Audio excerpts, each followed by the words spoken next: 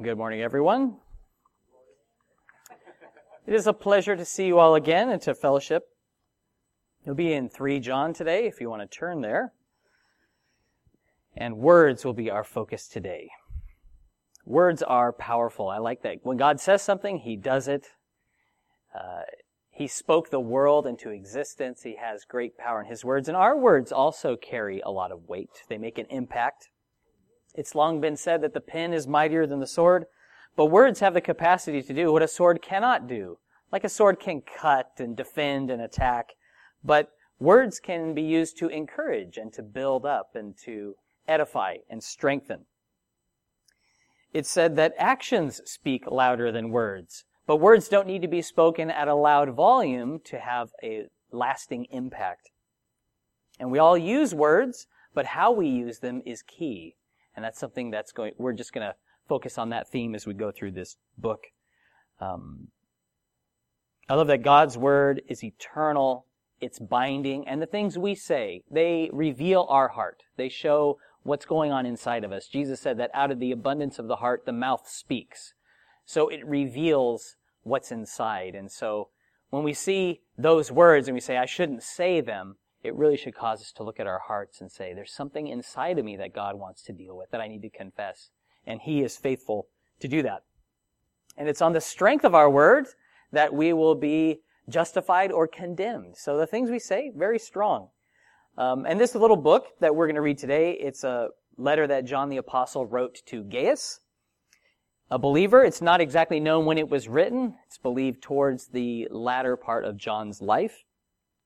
And what I really love about God's Word is it's not like reading someone else's mail if you're born again. That it's actually relevant for you. This is for you today. It's to instruct us. It's to teach us, to guide us into God's truth, gives us insight into how we should live. It demonstrates care that we should have for other believers. And let's pray as we open the Word. Our Father in heaven, thank you for the power of your word and thank you for the truth of it, that it does not change, that you have things to say to us, and through the Spirit we're able to receive them. So I pray, Lord, you would fill us with the Holy Spirit. You would give us eyes to see and ears to hear. You would soften our hearts so we can understand what you're saying and apply it faithfully to our lives. We're so grateful, Lord, that you would speak to us and that you would extend an audience to us, that we can come into your presence through prayer. We can intercede on the behalf of others and seek you when we are concerned, when we have cares, and that you're able to overcome all. Thank you, Lord Jesus, that you are the great God. There is none but you. You are almighty, and we praise you and we glorify you. In Jesus' name we pray. Amen. We have an opportunity every day to use words to benefit others.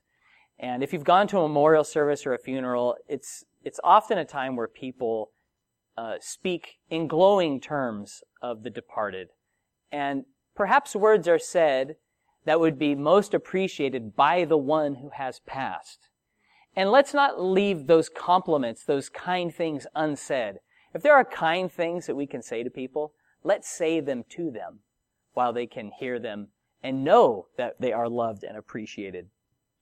And it's like every day we can use our words to curse, to bless. We can use our words to wound or to be a balm that is healing and helpful. God has spoken good words to us, hasn't He? And so we should use kind and good words towards one another in grace. So 3 John, starting in verse 1. It says, the elder to the beloved Gaius, whom I love in truth, beloved, I pray that you may prosper in all things and be in health, just as your soul prospers. John calls himself the elder, as he did in 2 John. He addressed it to Gaius. It says one that was loved. I was taught in school to address a personal letter with dear so-and-so. But this word where he says beloved, it means dearly beloved. So he goes beyond that. There's love in his greeting, not just a formality or something polite. And because he loved him, he prayed for him. And he prayed that he would prosper in all things. God desires good for us. and it's a good example that we should also be praying for the good of one another. There's no shortage of people that have faced difficulty, right, in following Jesus. Many privations where they went without things and suffered, and God supplied their needs. They rejoiced that they were counted worthy to suffer for Christ. And John is saying, I've been praying for you that you would prosper in all things and be in health, just as your soul prospers. The fact that John is writing Gaius a letter, it's a demonstration of his care, that he would write down these words to encourage him. Because he didn't have to, right? He could just have prayed about him and not bothered to write a letter, but he sought to communicate with him. He wanted to reach out. And that's something common. That's a distinguishing characteristic of God's love. It's always seeking to bridge a gap. It's always seeking to draw near. It's seeking to communicate love. And that's something we see John doing with Gaius. Our love in Christ, it's not primarily emotional, but it's practical. It's demonstrated by kind words, by actions for the benefit of others. When we're not able to speak with people that we love face to face, it is amazing that we can pray to God on their behalf. If I can't communicate something to you, I can pray to God concerning you, and that is to your benefit. John knows Gaius to be born again. He knows that his soul is prospering. This word prosper, that's used twice in verse 2. In the Greek, it carries the meaning of to help on the road, to succeed in reaching, figurative, to succeed in business affairs.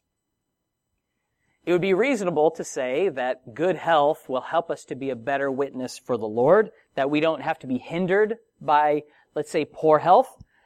However, at the same time, poor health does not at all limit God using a person however He desires. Think of people that have illnesses or injuries or even what would be called a birth defect. And through them, it could be said that God's love and grace and power shone brighter than had they not suffered such things. The other day I was sitting at the table and there was a box of Nutri-Grain. And on the back of it, there was, I believe he's Brazilian, but he is a professional surfer who is blind. Now, there's a lot of professional surfers in the world, and there's a lot of professional downhill skateboard riders. But the fact that he's blind is very notable, wouldn't you say? So in the same way, when someone has a difficulty, is gone through a hard thing, or is struggling in some point, the fact that they would be greatly used by God, that they would be joyful, that they would be delighting in God despite their circumstances, it's like the glory of God shines bright through that. So you don't have to be blind to do a notable thing for the Lord, but God can use blind people who have physical issues, and that's good for us, that He can use for His glory. Now, this verse, it makes a distinction between physical health and spiritual health. He's saying physical health is good, but your soul prospering, that's really important. And while there can be a connection, they're not necessarily dependent on each other. We read of people who are legitimately born again, who are honoring God, and yet they're suffering illness, right? Sickness in their life. There's other people who have lived a life of debauchery, and they seem to be in perfectly good health, right? We've seen it both ways. To assume that sickness or an accident has happened because of a particular sin, that sounds a lot like Job's mistaken and presumptuous friends. Because Job was a righteous man. And yet God allowed him to go through things to teach both Job and to have him restored to others. And so we could have a lesson. So God's able to use sickness, He's able to use painful conditions to move us to seek Him in a way we never have before. And I think we've all experienced that. Where when you're in a bit of pain, I think it was C.S. Lewis that said, pain is God's microphone to talk to us. It does get our attention. When we're feeling bad, we start having a different perspective. And it's good for us to know that even in the pain, God is accessible. He still loves you. He still is gracious toward you. his ear is open to you, and he will respond. And we're on solid footing, based upon John's here, to desire the health of believers, that they would prosper even as their soul does. And you would agree that prosperity in God's eyes, or a believer's eyes, is a bit different than the world's concept of prosperity. Verses 3 and 4. For I rejoiced greatly when brethren came and testified of the truth that is in you, just as you walk in the truth.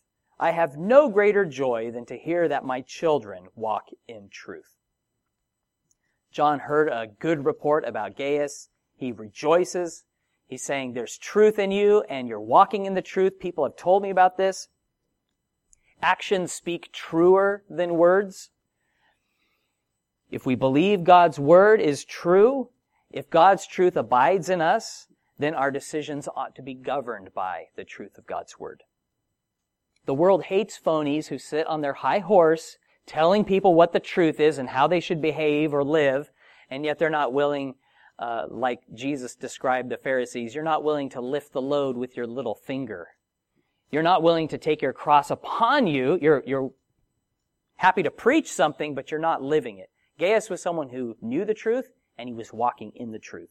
And so John's like, I'm over the moon. I'm so happy to hear this, that my children would walk in the truth. Believers are testifying, so believers spoke to John, and now John's conveying that to Gaius and saying, hey, I've heard a good report. I am so excited about that. Contrary to what some people think, talking about someone who is not present by itself does not constitute gossip. Gossip is the spreading of rumors, hearsay, sensational stories about others, especially revealing private details or tattling to paint them in a negative light. You say something because you stand to benefit, even if it's just for enjoyment at the expense of others. If you reveal the circumstances of someone's life for public discussion or judgment, that is gossip. But to testify or publicly approve of good that someone has done is not gossip. There's nothing wrong with saying something complimentary or kind about the good that someone else has done. I am always blessed when I see brothers and sisters walking in the truth. I am delighted when I hear a good report where people are walking uprightly, when you guys meet with each other, when you're helping each other. You weren't told to do that, but the Lord has prompted you to minister to a need or to encourage or to share a ride or to share a meal with someone. That is brilliant, and I love to hear it. So keep it up. If we're children of God, if we're walking in the truth, then His truth will be evident. His love will be evident towards our brothers and sisters. Verse 5, Beloved, you do faithfully whatever you do for the brethren and for strangers, who have borne witness of your love before the church. If you send them forward on their journey in a manner worthy of God, you will do well, because they went forth for His name's sake, taking nothing from the Gentiles. We therefore ought to receive such, that we may become fellow workers for the truth. Again, John calls Gaius dearly beloved. He's complimenting him now for his faithful walk. He had served both brethren and strangers. It's motive that distinguishes compliments from flattery. That's the main difference. It's why you say something nice to somebody.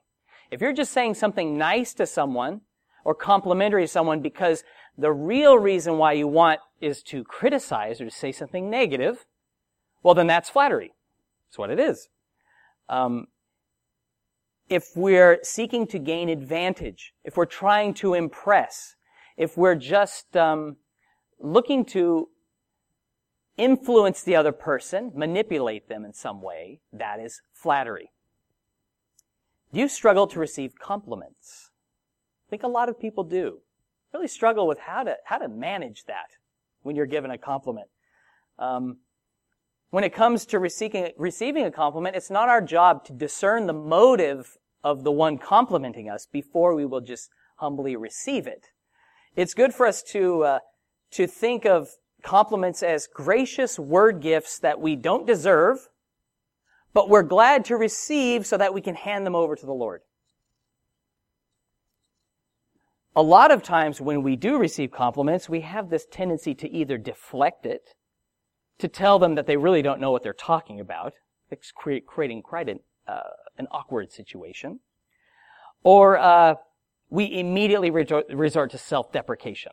We have to say something bad about ourselves because they've just said something nice about us. Just see it as, okay, I don't deserve for anyone to say anything kind or good about me at all. And that they would say that, I'm glad to receive it for the Lord's sake. And just say thank you. We can do that. We know that nothing good dwells in our flesh. Paul said, in my flesh dwells no good thing. There's a lot of good things we could say about Paul, right? He has his faults. He's a person, just like us. A compliment is defined as a polite expression of praise, admiration, or congratulations. We might deal better with the congratulations than praise. But if God should commend His beloved with, well done, good and faithful servant, we do well to follow His example. Our words should be gracious and complimentary. It isn't godly to avoid complimenting someone because we're trying to keep them humble. Do you really think you can keep someone humble? No. Only God can keep someone humble, and He does a very good job at that in His time and in His ways. If we honestly appreciate someone or what they've done, if we really love them, tell them so. And you don't have to just say something, you can do something kind for them. Consider them above yourself. Fellow Christians, they had testified of the love of John, how he had opened up his house to strangers, how he had given hospitality to brethren. And he said, all the church bore witness of his love. We talked about last week, it was very customary for people in the church to extend hospitality to believers. If there was a traveling preacher or a missionary, they would receive them, they would see them fed and protect them and have fellowship with them. John starts with a compliment, and then he moves to an exhortation. He says that he was also to send Christians on their journey in a manner worthy of God.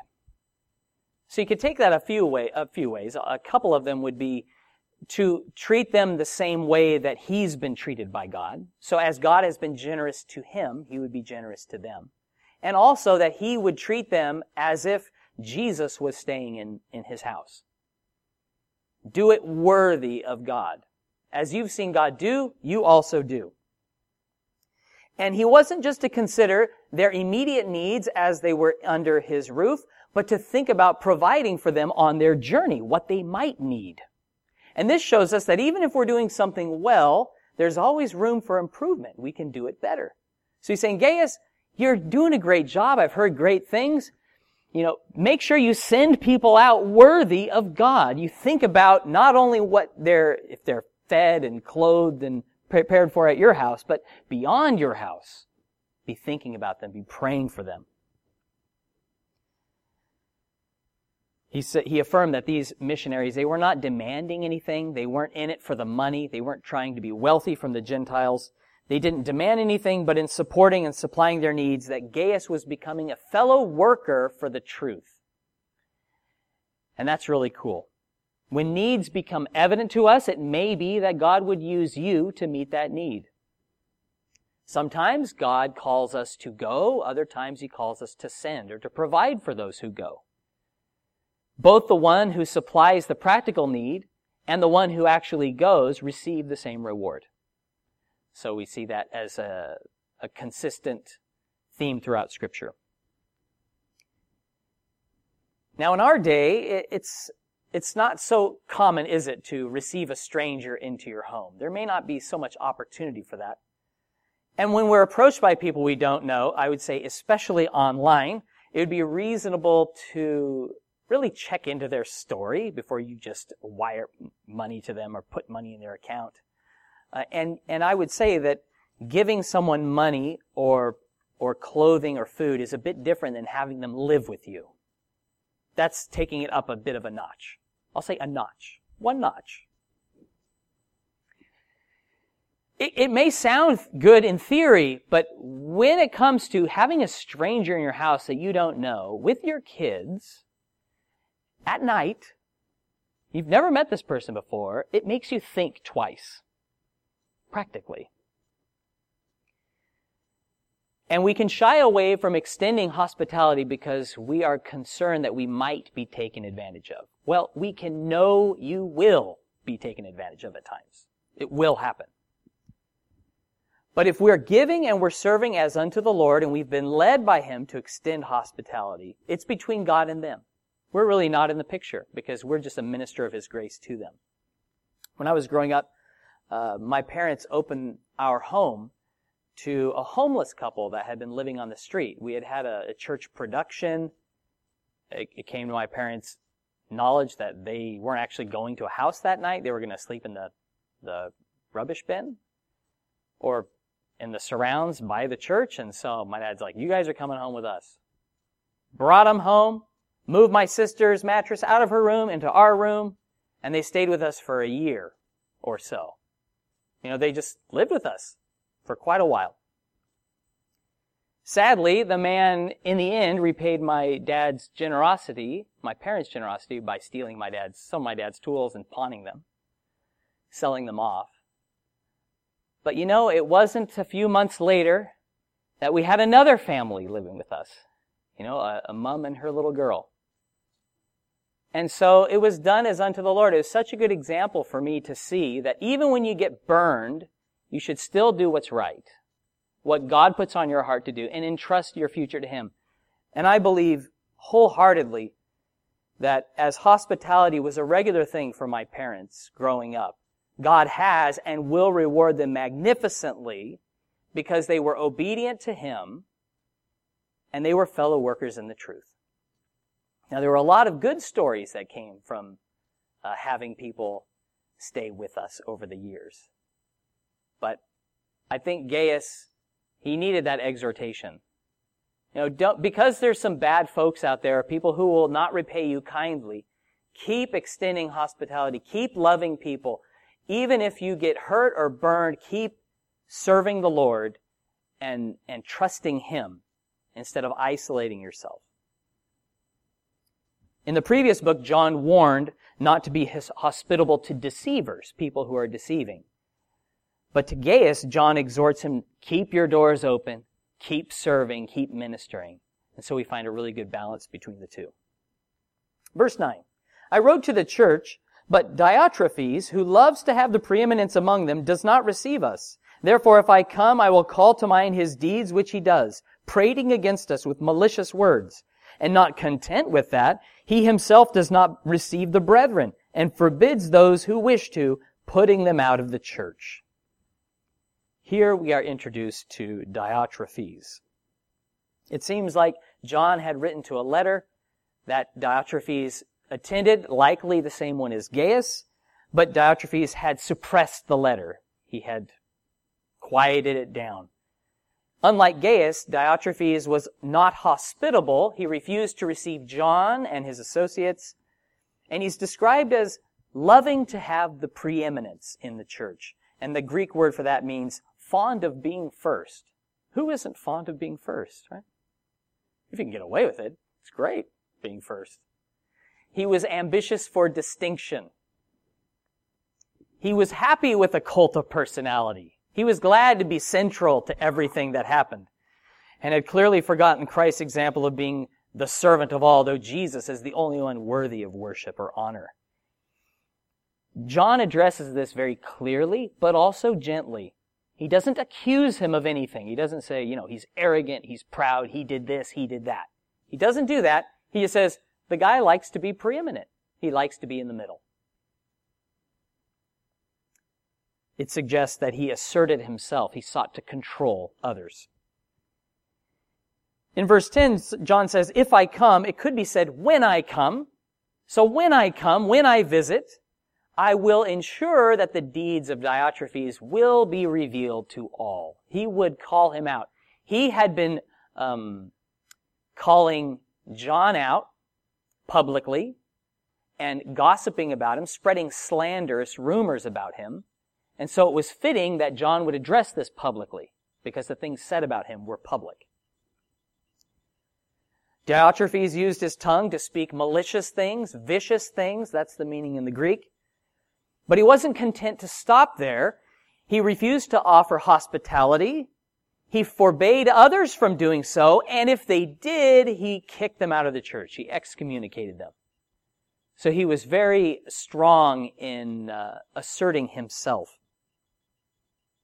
The name of Christ was being reproached. Now, it's good for us to understand that our flesh always leans toward the behavior exhibited by Diotrephes. That's our natural inclination, to assert ourself, to consider ourself, to be central in our thinking. There's this great exhortation. Why don't you turn there in Acts 20, starting in verse 28. It's very easy for us to think about, oh yeah, that guy, that lady, she's a Diotrephes. I've known people like that. That doesn't do us any good. The thing is, we need to decide, am I a Diotrephes? Do I like to have, I may not be in the middle, but do I want to be? Do I want the attention? Do I want the control? And not just in the context of church. Acts 20:28. Listen to what Paul said to fellow believers before his departure. He says, "Therefore take heed to yourselves and to all the flock among which the Holy Spirit has made you overseers, to shepherd the church of God which he purchased with his own blood. For I know this, that after my departure savage wolves will come in among you, not sparing the flock. And from among yourselves men will rise up, speaking perverse things, to draw away the disciples after themselves." So they're first to take heed to who? Themselves. Take heed to yourself, and keep your eyes open, too, of the church of God. Know that God has made you an overseer. God has given you responsibility and authority, and he purchased it all. You don't own it. You didn't buy it. He bought it with his own blood. He said wolves are going to come in from outside, and get this last one, sheep from within are going to rise up and seek to draw disciples away after themselves.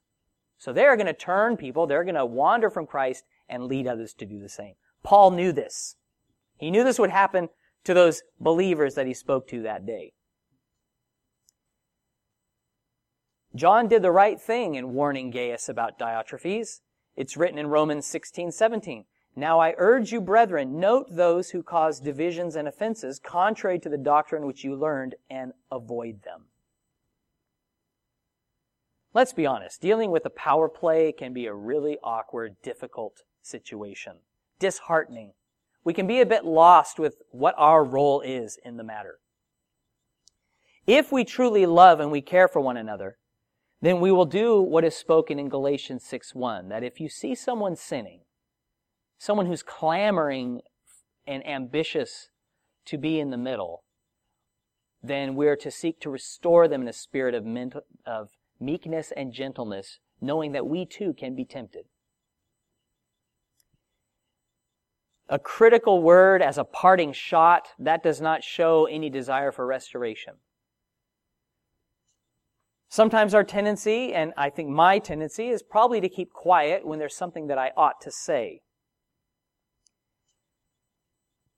We should be those who examine ourselves, as the Scripture says. We've considered God's Word. We've been obedient to do and say what the Bible says, even if it makes us uncomfortable. There's an old quote. It says, "Silence is golden, but sometimes it is yellow." Silence is golden, but sometimes it's yellow. Sometimes it's good to be silent sometimes, but other times our silence is out of cowardice.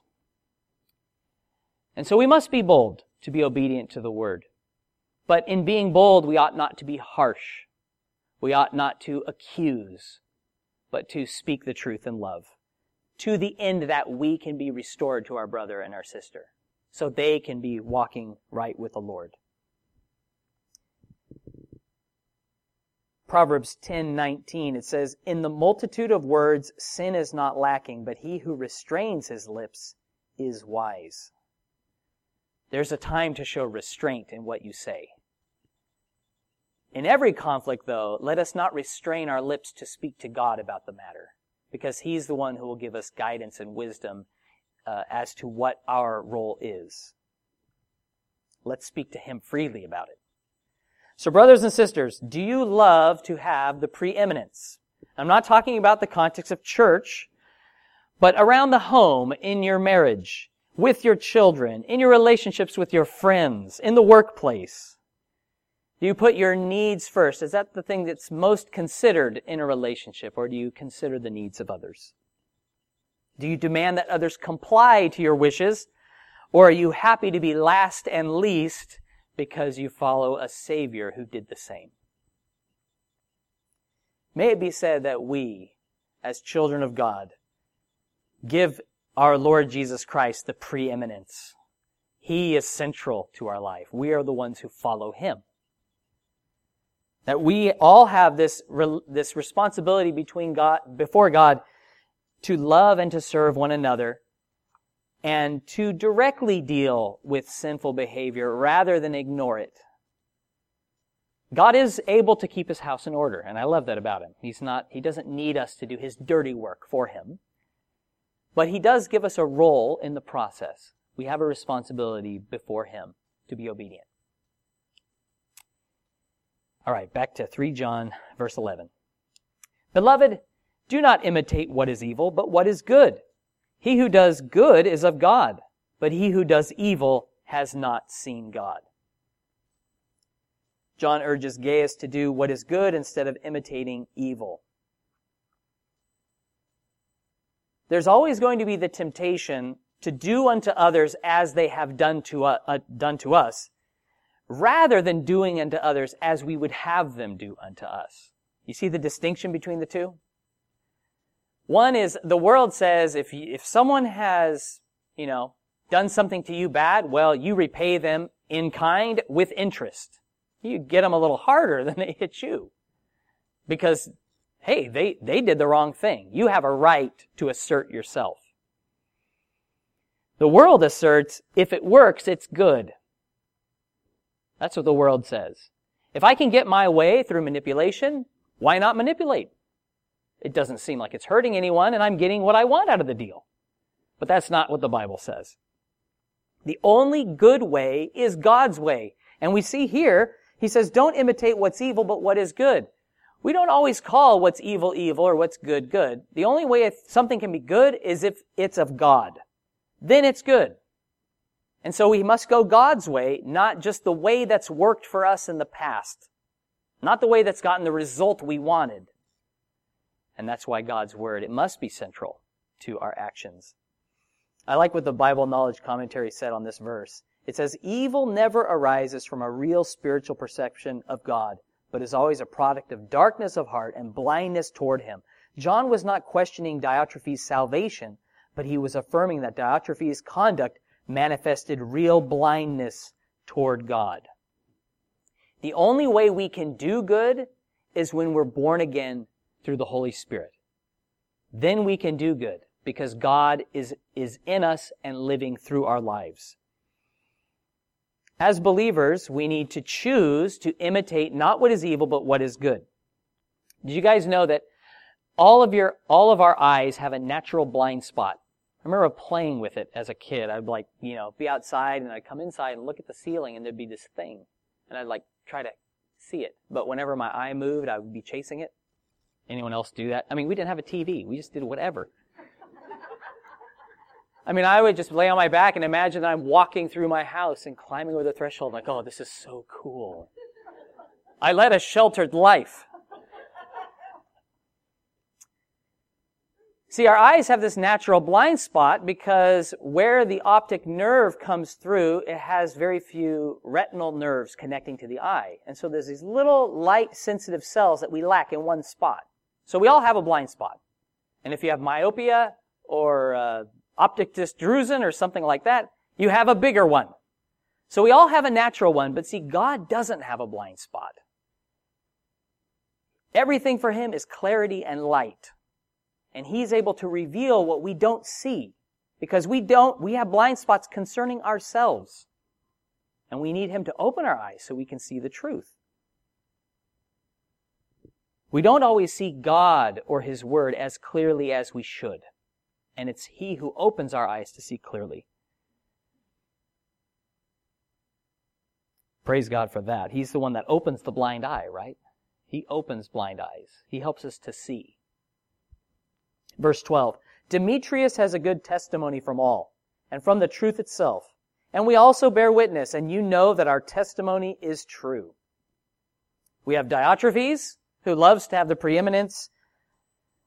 But now we have Demetrius, a believer, with a good testimony from all. And it's so cool. It says, even the truth of God is witness to it. So the word itself was a witness that his life was in alignment with God's word and his will. Isn't that something you want in your life? It's like God's word is a witness that I am walking uprightly. Pretty cool. It's one thing for someone to say that about you. It's another thing if the Bible's saying that about you. John and his fellow believers, they were witnesses of the good character of Demetrius. If Diotrephes spoke malicious words against John, it's very likely he also spoke maliciously against Demetrius. So Gaius would be wise to consider the source of these comments, who they came from, and the testimony of God's word. What this reminds me of is before we're tricked to believe an attack on someone that we know is valid, we should see if there's agreement with the testimony. What's the character of the person who is giving me this? And not to just believe it straight up, because I heard someone say, you believe it because you were the first to hear it. Like the first word you hear, it seems true until the neighbor talks. And then you're like, oh, well, there's another side to this story that I didn't understand. We may assert that we are rational, logical beings guided by facts, but the truth is we are easily stirred by our emotions. Easily. Our frustration finds outlet through our mouths as well as blessing. Compliments as easily as flattery. Right?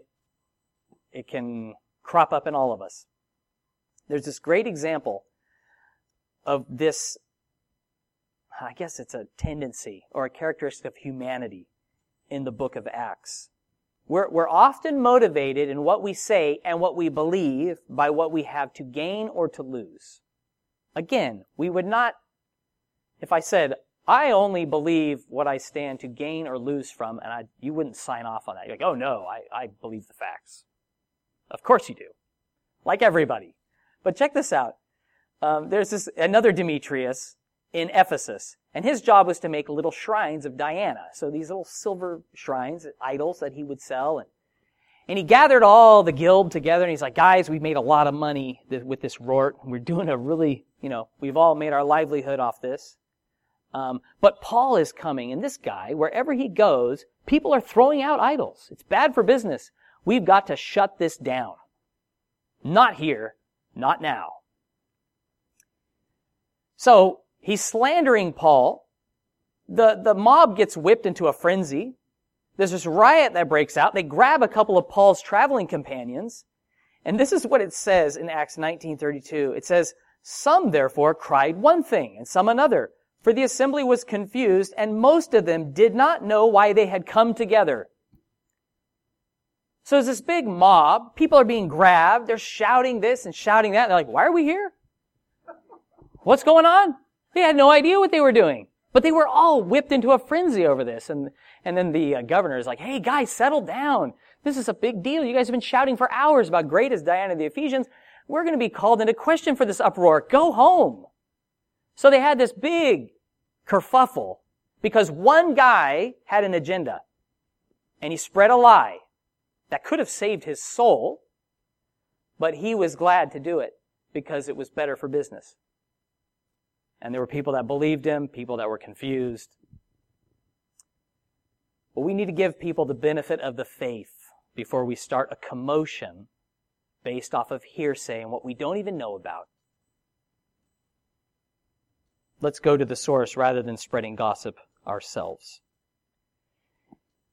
Paul wrote to the church in 1 Corinthians 11:1. He says, "Imitate me, just as I also imitate Christ." So Paul, he didn't choose to imitate Diotrephes, or John didn't.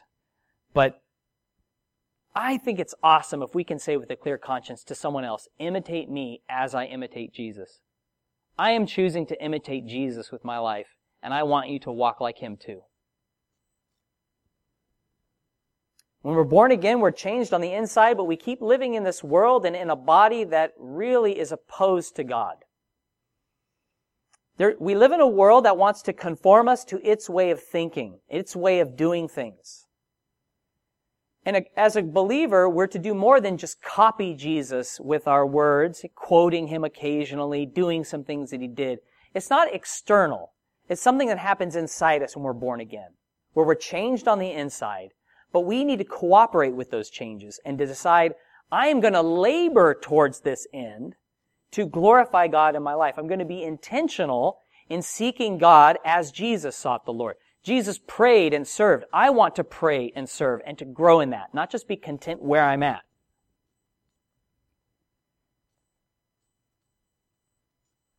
John or Demetrius, they may have been offended because of the slander.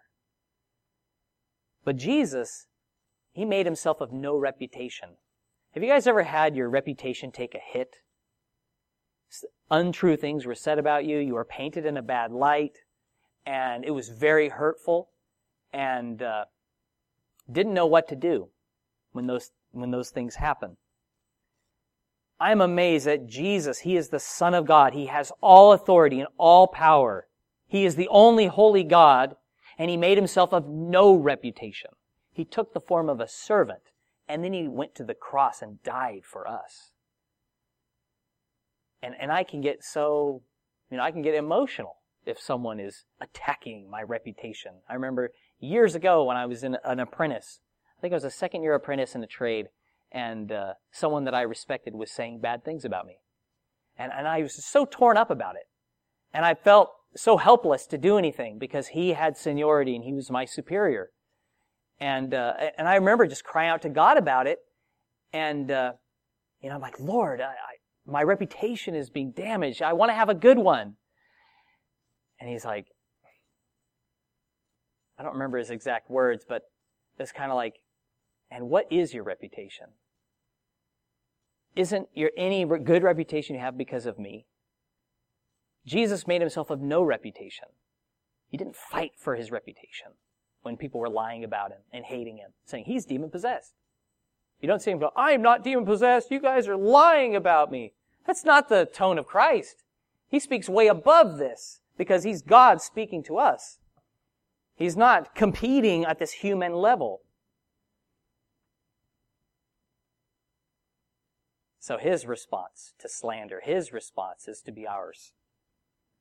Let's be concerned not about what other people are saying or doing, but that our conduct is in alignment with Jesus Christ, that we're imitating him.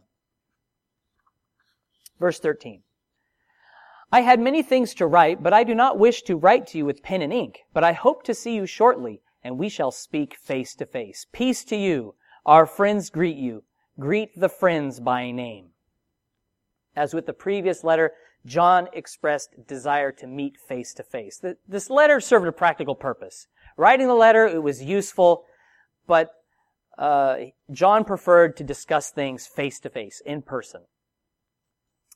I found that the more I write in personal correspondence, especially over email, the more potential there is for misunderstanding. So it's good for your words to be few. And it's good to know that the advance of technology cannot reduce the effectiveness of ordinary conversation. Just talking to someone. It's really important. And he says to Gaius, peace to you, our friends greet you. Greet the friends by name. Jesus called his disciples friends. He says, you're my friend I call you friends because I've told you stuff. And you're my friend if you do what I've asked you to do, if you follow my commands. And if there's someone who's a friend of God, well, then they should be your friend as a friend of God. And so we have all these ready friends in the church of God because He has called us friend. And we are to call one another friend and to be friends. I like how John tells Gaius to greet the friends by name. There's a lot of us that feel we're not so good with names, right? I'm more of a face person than a name person, just personally. But with God's help, I have become much better at learning people's names. We have God's help on this. If you're not a good name person, you can be, because we're to greet the friends by name. And the Lord will help you if you ask Him, help you to remember the name. It's nice if you can ask someone, say, what's their name again? Oh yeah.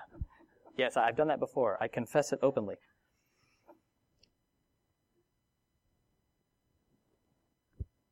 In a church, we have a network of ready friends that God's given us, and we can value them as those who stick closer than a brother. It's so great when we can intercede by name on behalf of someone else with God. God knows who you're talking about, even if you can't remember a name. But it is lovely to bring before Him names of people that you desire Him to act on their behalf. In his closing words, John says, peace to you. And this is really the final point. Jesus' perfect peace for all those who believe. It's peace that is to mark our life practically and that we can share with others. We can give to others. Isaiah 26:3, it says of our Lord, you will keep Him in perfect peace whose mind is stayed on you because He trusts in you. There's no Diotrephes that can rob you of the peace that Jesus Christ gives. He doesn't give as the world. He doesn't give to manipulate. He doesn't give to just get you in the door. He gives it permanently and completely, His perfect peace that passes understanding. Romans 14:19, it says, therefore let us pursue the things which make for peace and the things by which we may edify one another. You've received God's peace? Well, let's pursue the things that make for peace. So walk in a peaceful manner. If you could please turn to 2 Corinthians 13, 10 and 11, we'll finish with these. Paul had written 1 and 2 Corinthians. They were both corrective, primarily in nature. There were some positive things, but mostly it was to deal with error in the church and some instruction.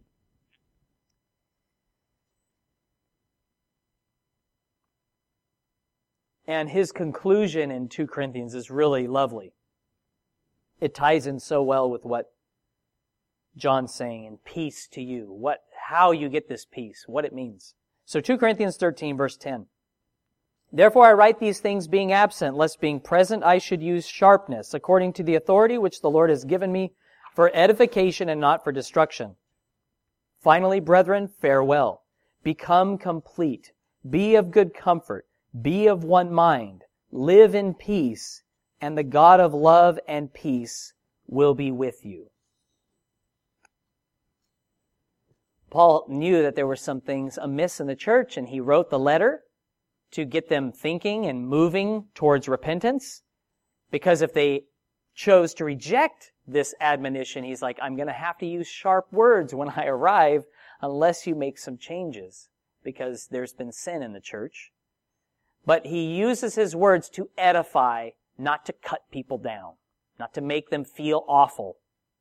He was just pointing out the truth. John writes, peace to you, and this peace is available to us. I love that in verse 11 of 2 Corinthians 13, it says, be of good comfort, be of one mind, and live in peace, and the God of love and peace will be with you. Are you experiencing the peace of God? It's one thing to know that you have it, but is it something that you are experiencing today? When we live in the peace of God, it says that the God of love and peace will be with us. And when He's with us, we have His peace. So you see the two go together. There's no peace apart from God. There's no rest. There's no contentment without Him. And so regardless of our circumstances or the difficulties that we face, we can experience His peace when we walk with Him. Because this peace is not based upon our circumstances, but upon Christ, who is our peace. You guys have heard the term peace of mind? Right? Like you buy insurance, it gives you peace of mind. We know how that feels, where it's like, okay, that's good. If anything were to happen, it's covered. Right?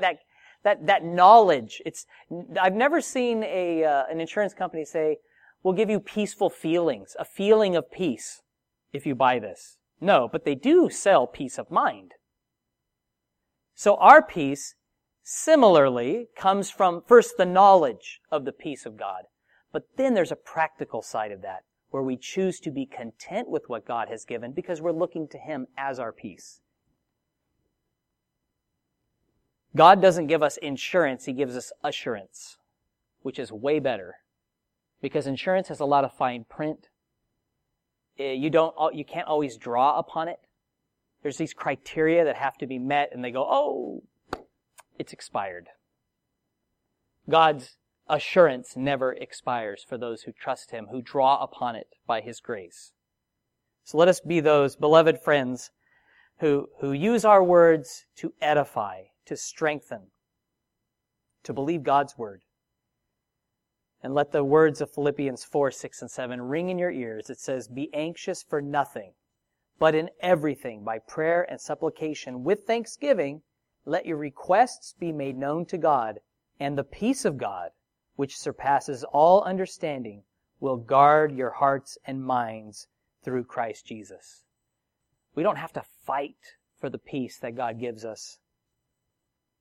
When we pray to God, His peace will guard us. Praise Him for that. Father in heaven, thank you that you are glorious and good, that you have spoken such kind words to us. You've given us a hope that does not fade away, reserved in heaven for us, and that we can know you, and that we can intercede on the behalf of others, and we can also come boldly into your throne room of grace to find mercy, to help in time of need. Lord, I pray for my brothers and sisters here today, Lord, that we would experience your peace, that we would abide in you, having that mind of Christ, receiving your comfort, and that we would use words that edify. We would give an answer for the hope that's in us, Lord, but would also be those who speak to you continually about the things that are going on, giving thanksgiving to you, Lord, not helpless in our pleas, but empowered by your Spirit, led by you as you guide us. Thank you, Lord, for your word, for a time of fellowship, and to rejoice in what you've given, and also to examine ourselves, Lord. Are we as Diotrephes or as Demetrius? Help us to be those, Lord, who have a good report and a good testimony from your word and from one another. In Jesus' name, amen.